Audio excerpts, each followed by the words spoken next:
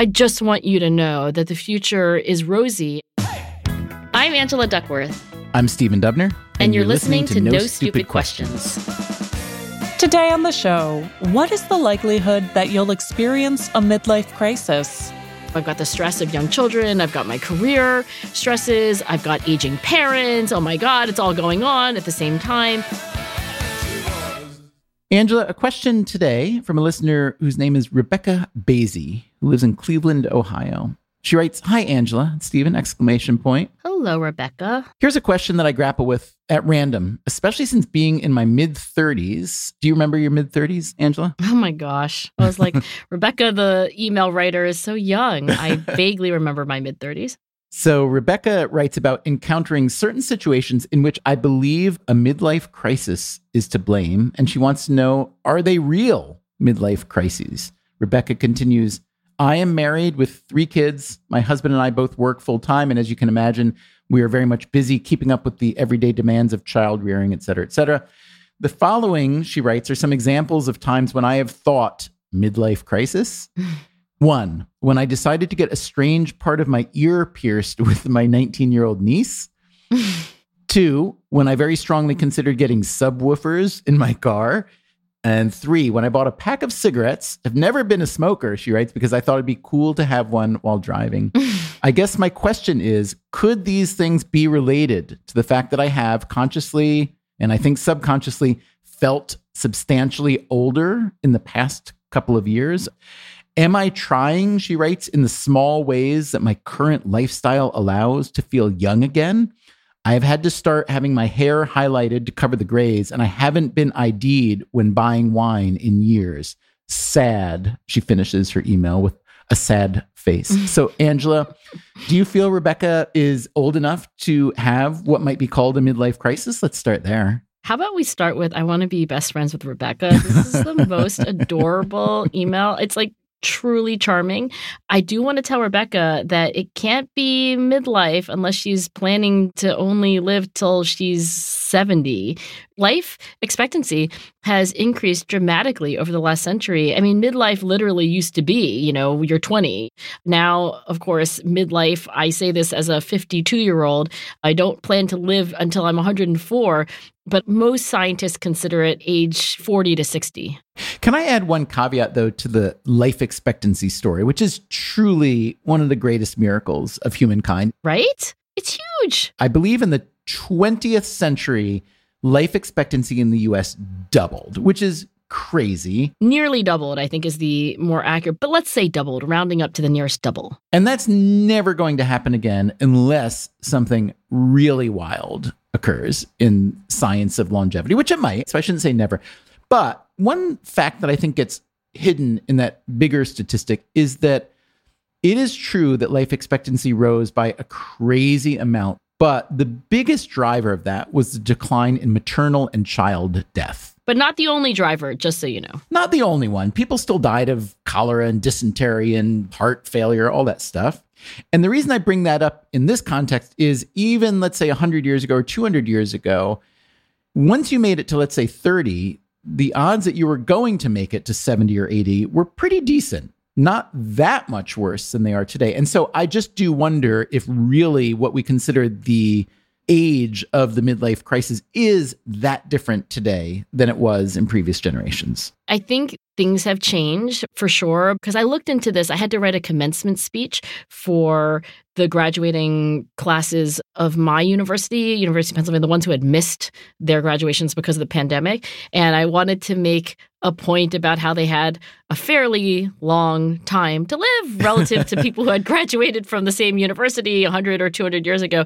And I looked up the research, and I will just say that while infant mortality accounts for the large share of those additional years statistically, it's also true that at every decade of life, our expectation for how much longer we have to live is greater than for people in the past. It's not just infant mortality. So I think in a very real sense, midlife has shifted. And because of that shift, you're saying Rebecca probably isn't at a midlife crisis? She's precocious for having a midlife crisis.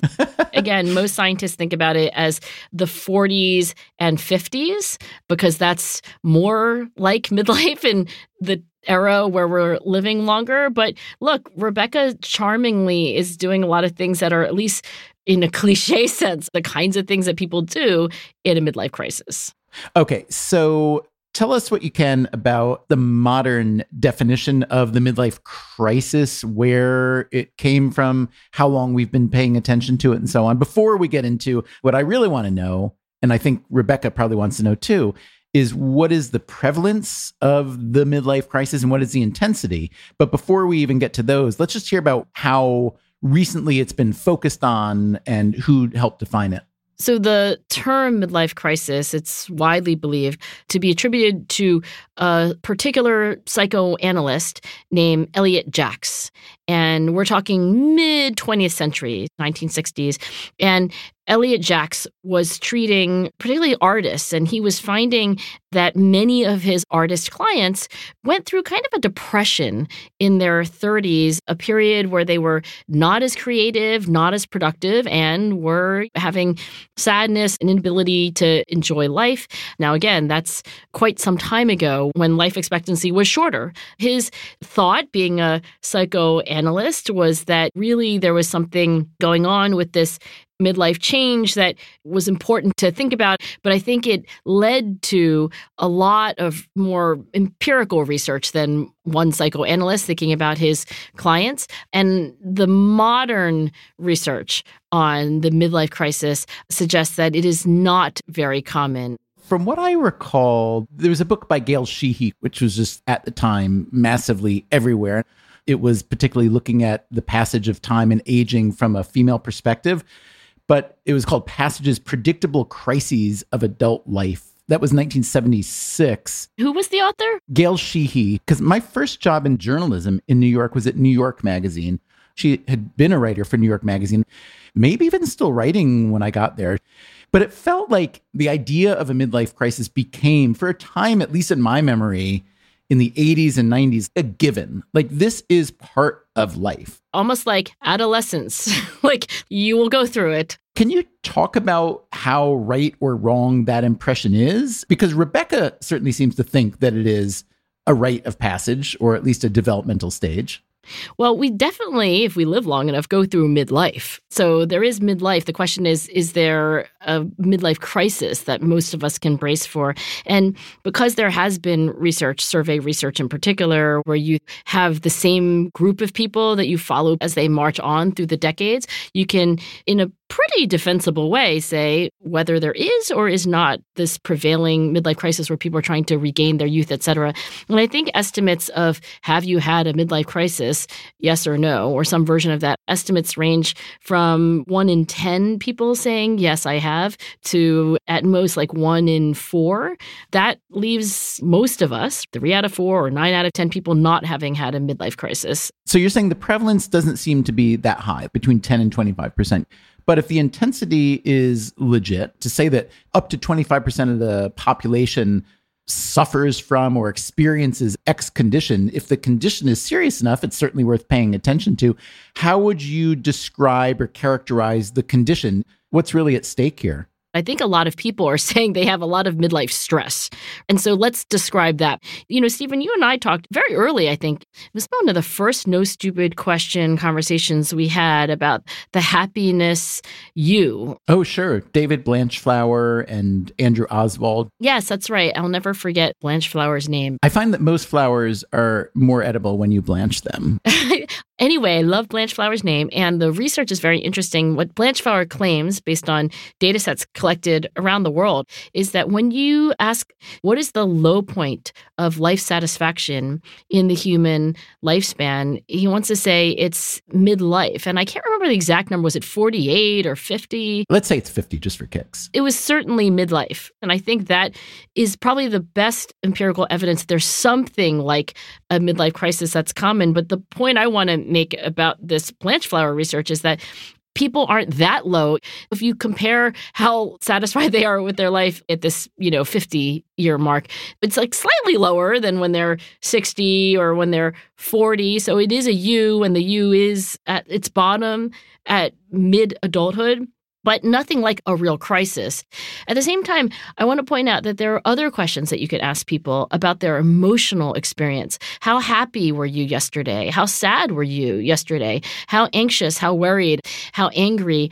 And on these emotional measures of happiness, not how satisfied do you think you are with your life, but how do you feel?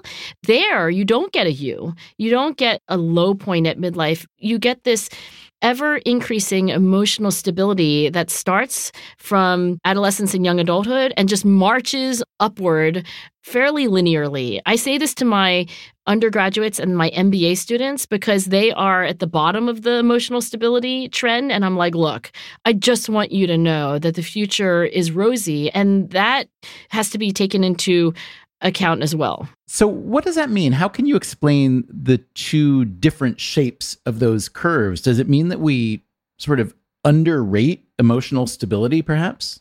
Well, there is a dimension of happiness, which is feeling, and there is a different dimension, which is thinking. So these life satisfaction questions, right? And I think we've done this before because you told me you were like a 9.2. I think it was when you were talking about Philadelphia. You were a 9 point something, even though you live in your least favorite city in the world. Yes. By the way, my husband was not thrilled that I trashed our home city. Can I just say, Jason made the mistake of listening to No Stupid Questions. You should tell him his life would probably be much better if he just ignores it. But that question, overall, how satisfied are you with your life, is a cognitive statement. It's like, what do you think about your life overall? And that is different from how you're feeling. For example, income correlates much more strongly with how you think about your life than how you feel in your daily life. That might explain. I came across the fact that there's a huge variation among countries and cultures, and it's the richer countries, like the US is kind of example number one of a place that experiences a lot of midlife crisis. That would seem to run counter to logic on some dimensions. But as you're saying now, the more freedom and opportunity you have to think about options and regrets and future, et cetera, you can think yourself into thinking you're less happy than you are. Is that kind of the idea? What does it mean to say I'm satisfied with my life? I mean, almost directly, that question is asking about how your life is measuring up to your expectations. And there's this really nice paper that an economist named Hans Schwant, who's I think at Northwestern University, wrote on this explanation for the U-shaped curve of happiness, of life satisfaction in particular. And what this analysis takes advantage of is this longitudinal study in Germany, very well known and well used. It's called the German Socioeconomic Panel. Social psychologists call it GSUP for short. And it's got this massive population of Germans that are followed over time. And in this study, not only are you periodically asked on a scale from 0 to 10, where 0 is completely dissatisfied and 10 is completely satisfied, how satisfied are you with your life, all things considered? We know Stephen's a 9.2. We know Angela's often around the same. Even with the Philadelphia discount? Despite Philadelphia. There's another question. Stephen, how do you think you will feel in 5 years? Same scale, 0 to 10. So this is assuming I'm a 9 right now. We work off that baseline? Yeah, let's call it a 9. Let's make it easy. So Stephen Dubner in 2027.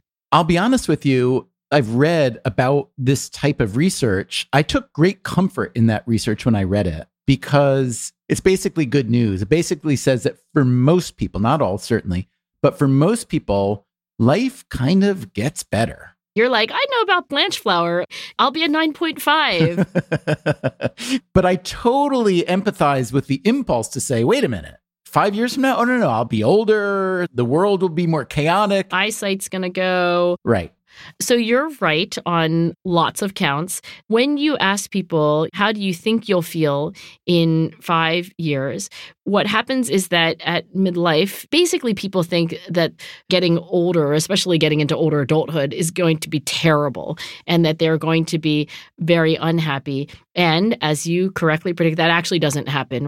Now, this question about expectations is central because it seems that when we get older, 60s, 70s, we're not talking about the very, very end of life, which is a very different question because there you're often suffering and in pain. But as you're just getting older, you lower your expectations, it seems, for what you would expect out of your life. And so the idea here is that perhaps the unhappiness this nadir at midlife, it's that you are expecting the future to be worse than it really is, but also you are disappointed in that you have not achieved the expectations that you had when you were a younger self. So it's a kind of double whammy. A lot of people do express, I thought my career would have turned out better than this. I thought I'd be closer to my children. This is all there is? Yeah. The German data that Schwandt looked at, did it include people young enough to know whether people overestimate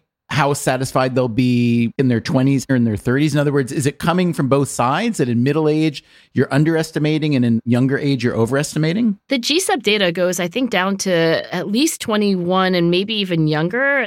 Let me just read you from the abstract. I find people to err systematically in predicting their life satisfaction over the life cycle. They expect incorrectly increases in young adulthood and decreases during old age. These errors are large, ranging from 9.8% at age 21 to minus 4.5% at age 68. Amazing. So, youth, they think things are going to be better than it is. But when we're in middle age, we're still really crappy at predicting our future feelings. It's just that it's going in a different direction. Also, I think being wrong about the future may not be so bad. In fact, it might be the right thing to do. What is it about optimistic youth that says, you know what, things are getting better. I'm going to be happier. I'm going to do more. I'm going to achieve more with my life. I'm going to have better relationships. I don't know that we want youth to not have those optimistic and perhaps too sunny predictions, because that's what drives us. And in fact, this puzzle about why people have mistaken expectations for the future has preoccupied philosophers, certainly psychologists, going back to William James and Kurt Lewin. I think that when you have aspirations, expectations, yes, maybe you'll disappoint yourself when you arrive and you didn't quite reach them. But isn't that what got you off the couch in the first place? So I think there's a story here about how for much of adulthood, we are striving, we are expecting better.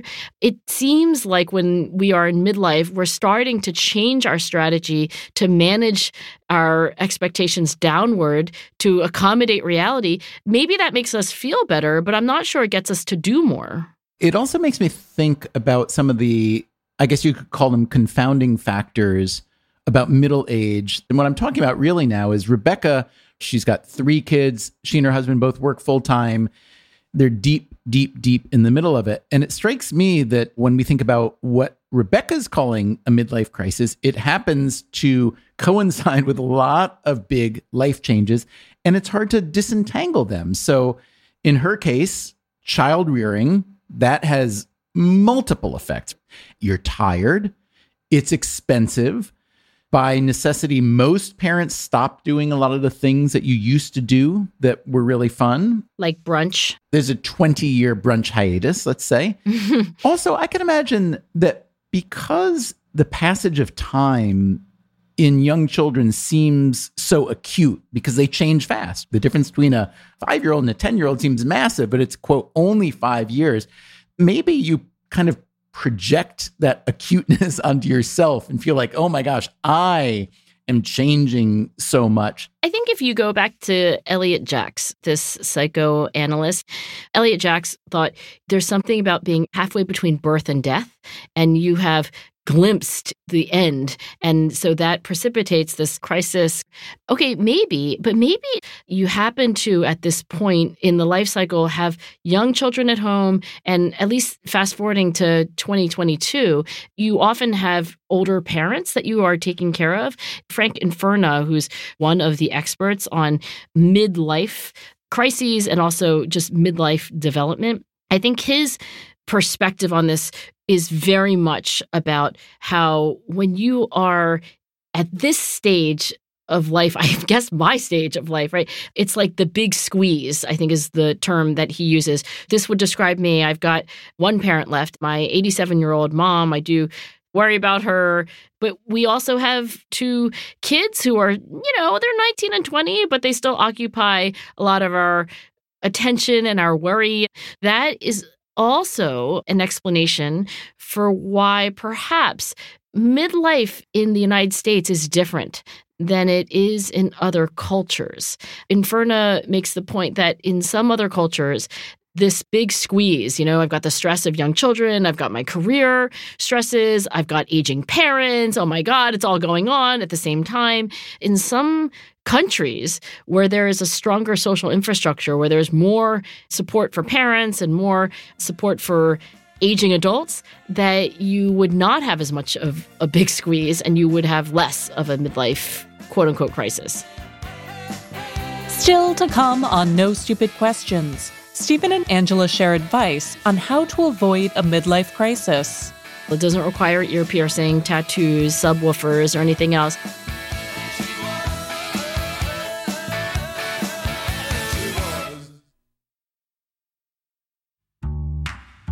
Now, back to Stephen and Angela's conversation about the legitimacy of the midlife crisis. You said earlier that part of the issue is you're measuring your life at the midpoint against your own expectations, which I think makes a lot of sense. But how would you advise people like Rebecca or anyone to think about measuring against your own expectations versus comparing yourself to other people? I don't know if social media is really as big a contributor as some people think, but it is really easy to see people a lot like you having or doing things that you don't have or do. And I'm curious how dangerous that is and whether you would advise for anybody who's feeling a midlife crisis coming on, whether they should really focus on not comparing themselves to other people.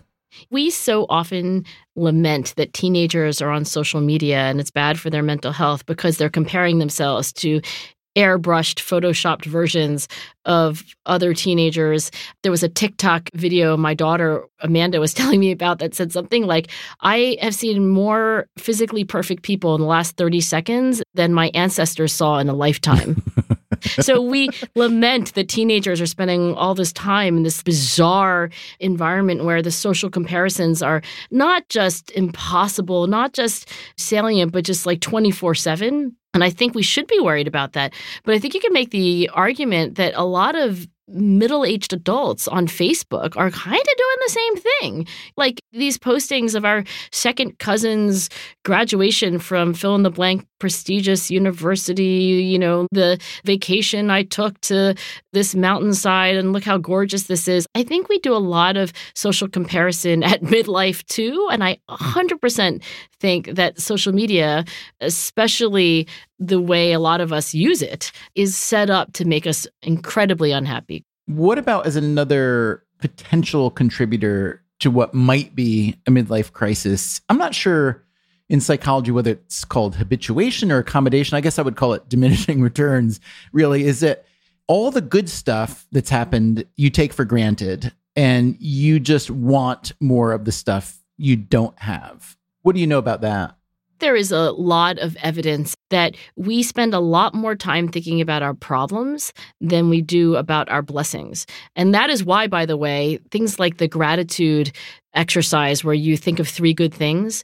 I had a ripe avocado. I really like talking to Stephen. The Diet Coke wasn't flat. I'm grateful that I made your 3. So you're going on my list. Oh my gosh. Virtuous circle. I've never been in a virtuous circle before. This is amazing. I think the reason why that works at all is because our attention is on our problems. We wake up and we think about our problems. We go to bed thinking about our problems. In my own dreams, I'm like literally solving problems or thinking about things that give me some anxiety or kind of a knot that needs to be undone. And so the idea here just generally is that we do a lot of problem-focused thinking, and that, of course, is not good for life satisfaction or happiness. But here, too, I don't know that we want to make the goal in life just to feel good at all times. Maybe that inclination to dwell on what we don't have. I think you could argue that social media fans the flame into a bonfire, and that's not good. But I also don't think we want to have zero discomfort or dissatisfaction with where we are. It's funny you say that, because one downside of feeling ungrateful for your station in life that I've always thought is it doesn't serve as a motivation for change. And it's nice to keep moving forward. I mean, I don't mean this as an insult to your career choice, but whenever I think about a professorship, the reward for excellence, which is tenure, is essentially getting a 40-year employment agreement that makes it really hard to stop. I think it's so dumb. I certainly understand the motivation. I understand some of the upsides, but the downsides, not just for creating all this job lock institutionally, but also part of the fun of life is continuing to seek out new and different challenges. And in academics, if you're good, you're identified quite early. It's a very high bar. But then once you clear the bar, you're basically super duper incentivized to just stay there. And I've always thought that was strange. I think I would have had a midlife crisis if I had stayed in academia. But maybe that's just sour grapes. I don't know, but I think, Stephen, the question, how satisfied are you with your life, all things considered, could have a useful follow-up question, which is, how satisfied are you with how satisfied you are with your life? Oh, boy. I know that's meta. It's meta. But I think there are a lot of people, for example, when it gets more specific to their job, like, how satisfied are you with the quality of your work, all things considered? And maybe they say 7 or maybe they say 8, but they don't say 10. But then how satisfied are you with that level of satisfaction? I mean, if you ask me that question, I am not satisfied with my work. I am tenured, but I don't think it's good enough. And I can tell you 10 to 20 reasons specifically how my work falls short of my expectations, but I am satisfied being dissatisfied with my work. I don't want to live a life of complacency. I want to get better. It's such an interesting conversation. I thank Rebecca for writing in with this question. I would love to hear from listeners about really what they think of the midlife crisis. Is it more myth than reality, or is it very real to them? I'd love to hear examples. If you have a story you want to share with us, you could just record a voice memo on your phone, make it nice and quiet, make it pretty short, send it to us at nsq@freakonomics.com. Maybe we'll play it in a future show. Angela, I actually, just by coincidence, picked up a book recently by a philosopher at MIT named Kiran Setia, who has a new book out, but this was his first book. It's called Midlife, a Philosophical Guide. And he makes the argument that while the midlife crisis was kind of overhyped for a while, and then found to be not as prevalent as it was thought to be at one point, but he doesn't dismiss it. He says there's all kinds of good reasons why this might exist. You've been beaten up by life a bit, perhaps, once you're in your 40s and 50s. You may have that, is that all there is phenomenon. But he does offer some prescriptions, and I wonder if I could read a few of these. Please, I'm in midlife. He writes first that you mustn't be too self-involved. The obsessive pursuit of happiness interferes with its own achievement. And he quotes one of your favorite philosophers, John Stuart Mill. Those only are happy who have their minds fixed on some object other than their own happiness. I'm reading this book on chasing happiness by Bertrand Russell, also a philosopher, who says more or less the same thing. Don't spend your whole life thinking about your own happiness. It's the surest recipe to be unhappy. Here's another piece of advice. Second, Setia writes, you should make room in your life for existential as well as ameliorative value, for activities that do not answer needs we would be better off without, but make life positively good. These range from the trivial, playing games with friends, to the profundities of art and science. Here's another piece. While the feeling of loss around midlife is real, I love this. Ask yourself what the alternative would be. That's something I think we have a hard time doing. Yeah. I'm going to run just a couple more by you. When you imagine starting over, keep in mind the many ways things could have gone. Like run the counterfactuals and think about bad counterfactuals, I guess. Why is that so hard for us?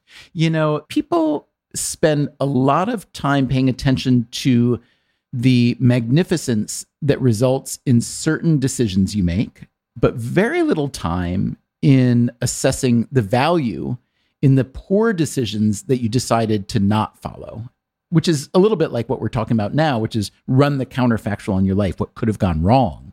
I think your point is about omission versus commission. When we think about how to live our life, and midlife is a good time to ask ourselves, how do I want the second half to go? We're at halftime. I think you're right to pay attention to the things that we do and also pay attention to the things that we do not do. So the terminology would be like, pay attention to your acts of commission and pay attention to acts of omission because they are equally important. And it's been a debate as to whether people neglect acts of omission, but I think there's good research to suggest that you're right, Stephen. We tend not to think about things that we didn't do that were right. The bad choices we avoided. And maybe if we did, maybe we'd be a little happier because we could remind ourselves of the things that we didn't do that could have gone badly.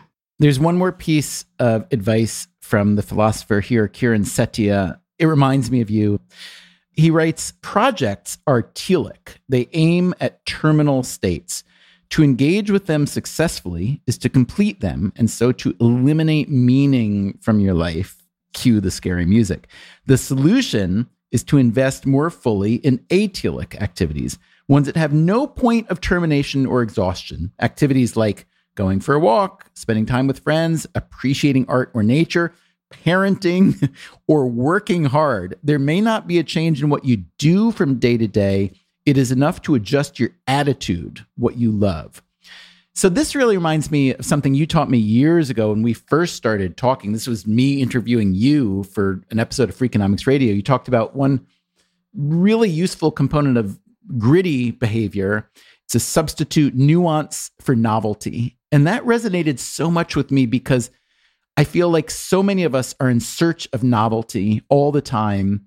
And when we are not getting it, we can feel like we're in a rut, or maybe even like Rebecca is feeling in a midlife crisis. She's getting strange parts of her ear pierced. She wanted subwoofers in her car. She wanted to start smoking, even though she didn't really want to start smoking. And I wonder if you could talk for a second about what you mean by nuance as opposed to novelty, and why that might be helpful for Rebecca or me or anybody.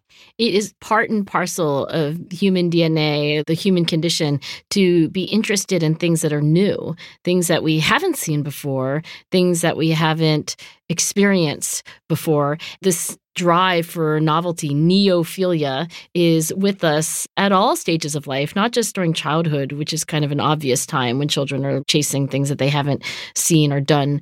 I think the way to steer that in a way that's beneficial, it doesn't require ear piercing, tattoos, subwoofers, or anything else, is to discover the pleasure of nuance. I really like being a psychologist, as you know, and I think understanding that you can see new things because you're an expert. And so there are these gradations that before you're an expert, it's all the same. But once you are an expert, you can discern these subtle differences. And I think that makes life full of novelty, and it can be more and more the case as you develop expertise. So the fun thing about becoming an expert is that it's not that you run out of these subtleties. In fact, the more you know, the more you notice. And so you can essentially enjoy a life of never being bored, even though you know so much about a given thing. I love the use of discernment, which is also a religious or spiritual phrase, a way of taking stock of your soul. But basically what you're saying, I mean, it goes back to Socrates, right? The unexamined life is not worth living. You're saying examine the life. You will find nuance and gradation there. And so for Rebecca, honestly, it sounds like the very act of writing this question to us indicates, to me at least, that she's doing that examination. So I have a really good feeling about Rebecca in Cleveland. How about you? I think the most important thing about this listener email and about Rebecca in particular is that I want to be friends with her. Rebecca, you sound awesome sauce. I'd love to talk about midlife with you. No Stupid Questions is produced by me, Rebecca Lee Douglas. And now, here's a fact check of today's conversation.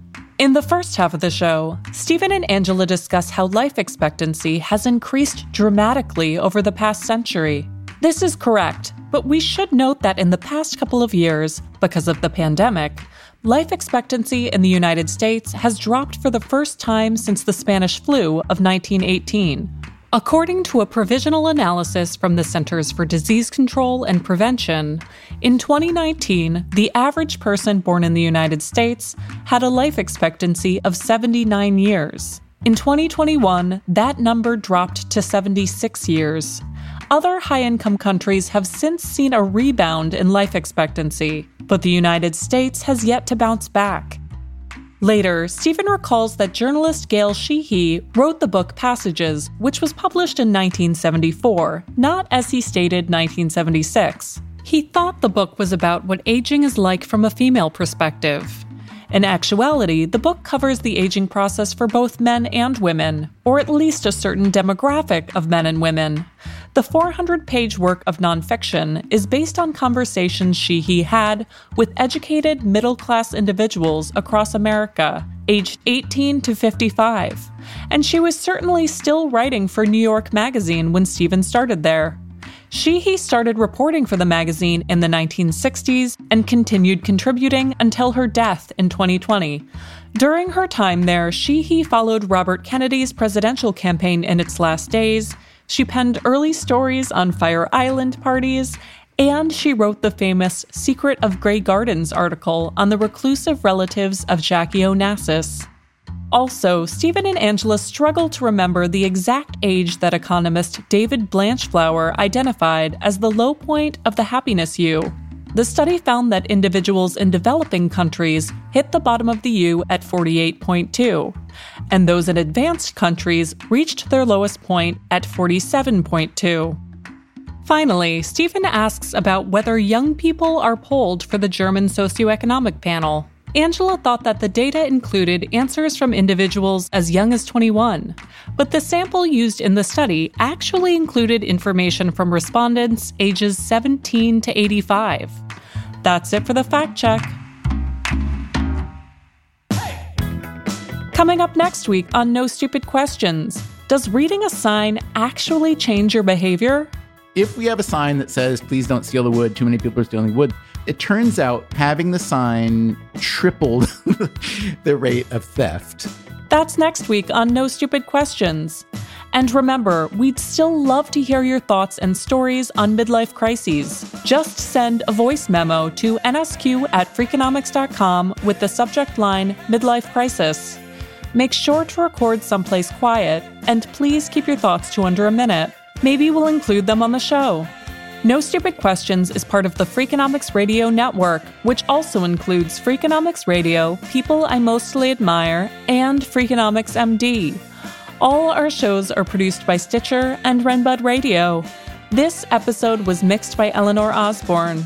We had help this week from Lyric Bowditch and Jacob Clementi. Our staff also includes Neil Carruth, Gabriel Roth, Greg Rippin, Morgan Levy, Zach Lipinski, Julie Canfer, Ryan Kelly, Jeremy Johnston, Jasmine Klinger, Emma Terrell, and Alina Coleman. We had additional research assistance from Anya Dubner. Our theme song is And She Was by Talking Heads. Special thanks to David Byrne and Warner Chappell Music. If you'd like to listen to the show ad-free, subscribe to Stitcher Premium. You can follow us on Twitter at @NSQ_show and on Facebook at NSQ Show. If you have a question for a future episode, please email it to nsq@freakonomics.com. To learn more or to read episode transcripts, visit freakonomics.com/NSQ. Thanks for listening.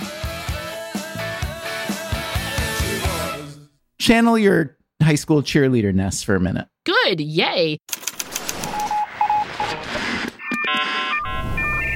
The Freakonomics Podcast Radio Network, the hidden side of everything. Stitcher.